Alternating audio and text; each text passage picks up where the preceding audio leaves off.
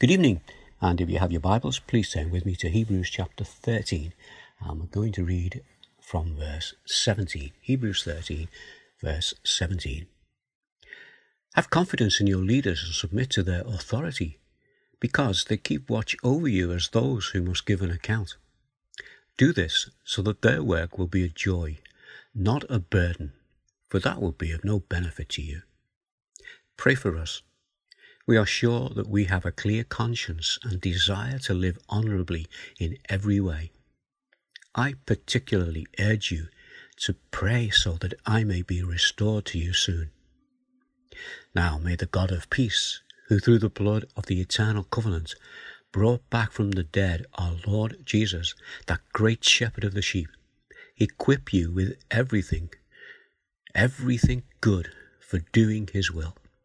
And may he work in us what is pleasing to him through Jesus Christ, to whom be glory for ever and ever. Amen. Brothers and sisters, I urge you to bear with my word of exhortation, for in fact I have written to you quite briefly. I want you to know that our brother Timothy has been released. If he arrives soon, I will come with him to see you. Greet all your leaders and all the Lord's people. Those from Italy send you their greetings. Grace be with you all. Shall we pray? Our Father, as we come to the end of this letter to the Hebrews, we ask that you'll just remind us of the things we've already learned from it, and that you'll just bury them in our hearts. And we just now ask, as you guide us through this final section, that again you will speak to us through these words as we come to you around your word, in the name of Jesus. Amen.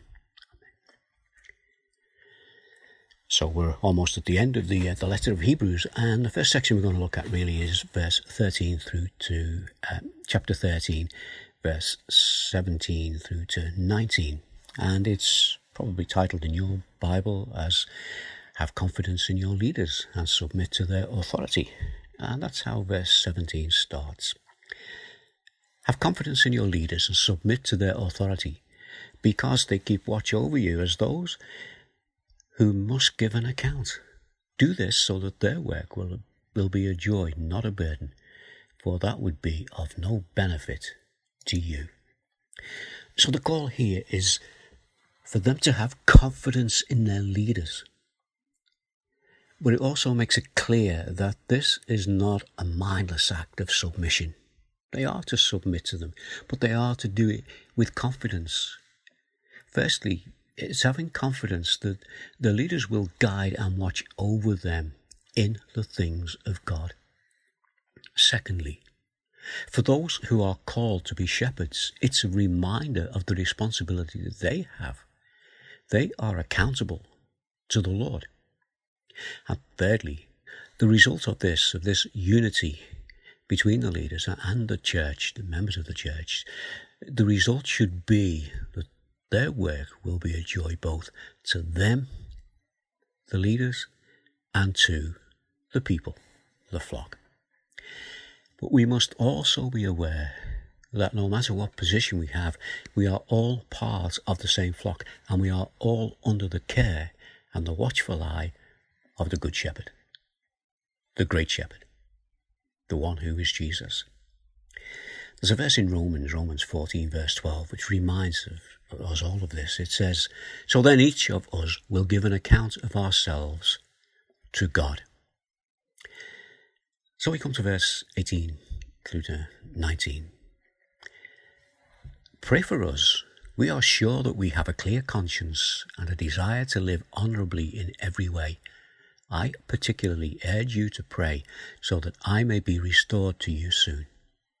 So what do we have here? Well, this is a call to prayer, and it's for all those who take on the role of responsibility. It's calling the church to pray for them,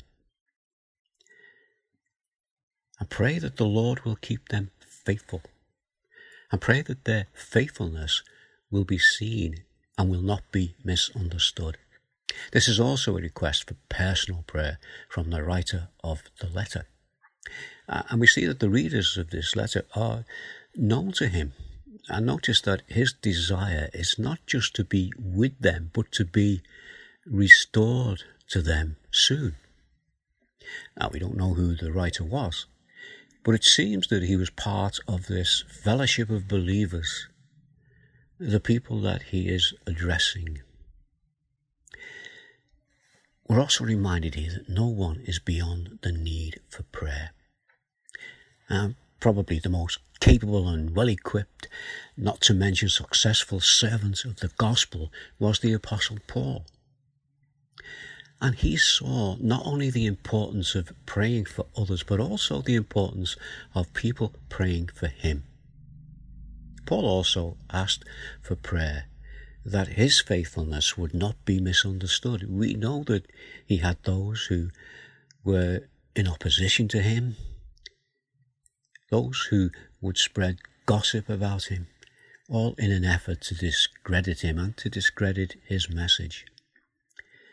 So let's just listen to some of the things that Paul said in his letters as he requested prayer. First of all, Romans 15, verse 30 through to 33.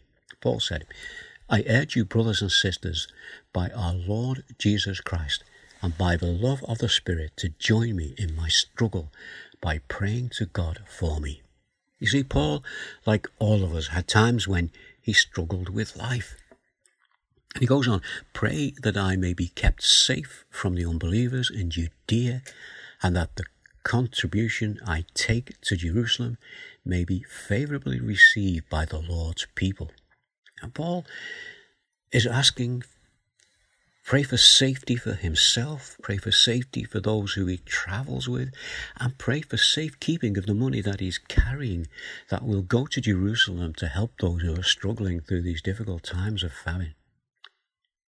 And then he went on, so that I may come to you with joy by God's will. In your company be refreshed. The God of peace be with you all. Amen. So that was Paul requesting the church at Rome to pray for him. He also requested other churches that he wrote to. Let's just look at Ephesus and see what he said in the Ephesians 6, verse 18 to 20. The words of Paul. And pray in the Spirit on all occasions with all kinds of prayers and requests. With this in mind, be alert and always keep on praying for all the Lord's people. Now, Paul asks for prayer for all the Lord's people. Then he goes on, pray also for me, that whatever I speak, words may be given me, so that I will fearlessly make known the mystery of the gospel, for which I am an ambassador in chains. Pray that I may declare it fiercely as I should. So here Paul is asking for personal prayer for him as he seeks to minister the gospel. As we approach the end of this letter to the Hebrews, and still on the subject of prayer, we have a prayer of blessing, and it's here for us. It's titled Benediction and Final Greetings. So the first bit, benediction, this prayer, Hebrews 13, verse 20 through to 21. And in these few words, we have a summary of everything that's been said, as the people are reminded in no uncertain terms of the importance of who Jesus is and in the importance of what he has done. So let's look at the first part of these two verses, verse 20 and 21. This first part I've titled propitiation. That word just means atonement. It's telling us that the price has been paid in full. So let's see that here in verse 20. Now, may the God of peace, who through the blood of the eternal covenant brought back from the dead our Lord Jesus, that great shepherd of the sheep. So what the writer is pointing to here in these few words is God, the God of peace. It's God's grace that sets us free from his wrath. How does he do that? Well, these words tell us, through the blood. The blood of Jesus. The blood that is greater than all the blood that was shed on the altars in the temple. The greatest sacrifice, the once and for all sacrifice through the blood of Christ. And then he reminds them that it's an eternal covenant. It's greater than the law. The law was there for a period, it served its purpose, and now this covenant in Christ is greater. He also gives the full title, our Lord Jesus. And he tells us that he was brought back from the dead. This is greater than the high priest, greater than the Aaronic priesthood, greater than the Melchizedek priesthood. And then he refers to the great shepherd of the sheep, one who is greater than Moses. Moses led the people out of Egypt into Canaan, the promised land for them. But you know, our shepherd, our great shepherd, leads us into the presence of God in heaven. Now, I titled that Propitiation, Atonement. The price is paid in full. The second part is provision. We have all that we need. Verse 21. You equip you with everything good for doing his will, and may he work in us what is pleasing to him, through Jesus Christ, to whom be glory forever and ever. Amen. This first part of verse 21, equip you with everything good for doing his will. I looked up this word, equip. The Greek word is, I don't know how to pronounce this, but it's katatizo. It's K-A-T-A-R-T-I-Z-O. And it means to provide what is necessary in order to make something right. Now, we don't really have a word like this in the English language, so we have to use different words on different occasions. What it means, this one word in Greek, means to be fully trained. It means to be made complete. It means to be mended. It means to be made perfect. To be fully prepared. To be fully restored.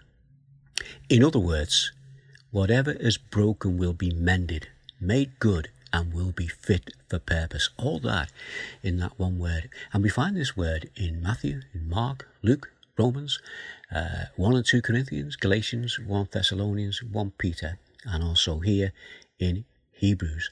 The same word is used in relation to broken bones, broken fishing nets, broken vessels, broken relationships, broken emotions. Faith, which is not yet complete, all in need of being put right. And it's this one word. So that shows us something of the importance, what is being said here in these few words. It's saying that God has equipped us for whatever we need to make whatever situation we are in, to make it right. We come to the second part of that verse, and may he work in us what is pleasing to him through Jesus Christ, to whom be glory forever and ever. Amen. The writer includes himself in this. He says, and may he work in us. It speaks of the glory that is God's through Jesus Christ, to whom be the glory forever and ever. Let us just read again those two verses, 20 and 21. Very often we hear them read as just a doxology, but there's so much more in here. It's a summary of what we've already read in the book of Hebrews. Now may the God of peace, who through the blood of the eternal covenant brought back from the dead our Lord Jesus, that great shepherd of the sheep, equip you with everything good for doing his will, and may he work in us what is pleasing to him, through Jesus Christ, to whom be the glory forever and ever. Amen. That's a good few verses to think about and ponder on. But let's move on to verse 22 through to 25. This is a final personal note. Everything that needs to be said about what he wanted to present to these people has been done now. This is more personal. He says in verse 22, "Brothers and sisters, I urge you to bear with my words of exhortation, for in fact I have written to you quite briefly." This is for everybody. This is for brothers and sisters. It's an urgent request to be persistent. And it's an encouragement to keep going on.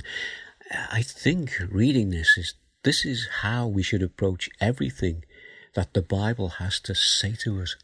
Maybe every time we read a passage, it would be good to think of these few words. "Brothers and sisters, I urge you to bear with my word of exhortation, for in fact I have written to you quite briefly." An urgent need to stick with it, to be encouraged by it, and know that there is so much more than what's actually been said in just the one section we've been looking at. But let's carry on. Verse 23, a personal word of encouragement. "I want you to know that our brother Timothy has been released. If he arrives soon, I will come with him to see you." So, Timothy, we know his name. We've heard Paul speak about him. We've got the books of Timothy. Now, Timothy would have been known to these people, if not personally, at least by reputation. And the good news is that now he has been released, and he might be coming to see them. This is a reminder to us that there was we tend to see these people as individuals and, working on their own, but as well as being guided by God, many of them would have known each other, and they would have been aware of each other's works. And this is a reminder to us that these people, some of them would be like what we would today call a network for the gospel. People who are praying for each other and who have an awareness of the work that others are doing. And we have a personal greeting from the writer to those that he is with. Verse 24, "Greet all the leaders and all the Lord's people. Those from Italy send you their greetings." Well, from this, we don't know if he was traveling with Italians or if he was in Italy and writing the letter from Italy, but he's bringing greetings from those Italians that he knows. We don't know who the writer was, but the important thing is that it's all about who Jesus is. And so, as we come to the end of this letter, we have those final words. "Grace be with you all." So, what can we take away from this? Well, the main thing is we are being told exactly who Jesus is. It's being explained to us what he has done. These people are being told that for them to go back to the old ways of worship would be wrong. They must now go forward. They go forward in Christ. And it is all by the grace of God. As we finish this letter, it might be a good idea to sit down quietly and just read through the whole chapter, the whole book of Hebrews. It doesn't take very long, but just read it. And as you read, just be reminded of the things that we've already spoken about here in this Our Bible Study. Let's just pray. Our Father, we come to the close of this book and we thank you for this letter to the Hebrews, and it's a letter to us as well. And we just pray that you will continue to teach us from it as we see more of who you are and what you've done. And our Father, we thank you that we can come to you in the name of Jesus, in the power of what he has done. And we can come into your presence directly through him. We know that you hear our words, and we just ask your continued blessing upon us now, as we ask it in the name of Jesus. Amen.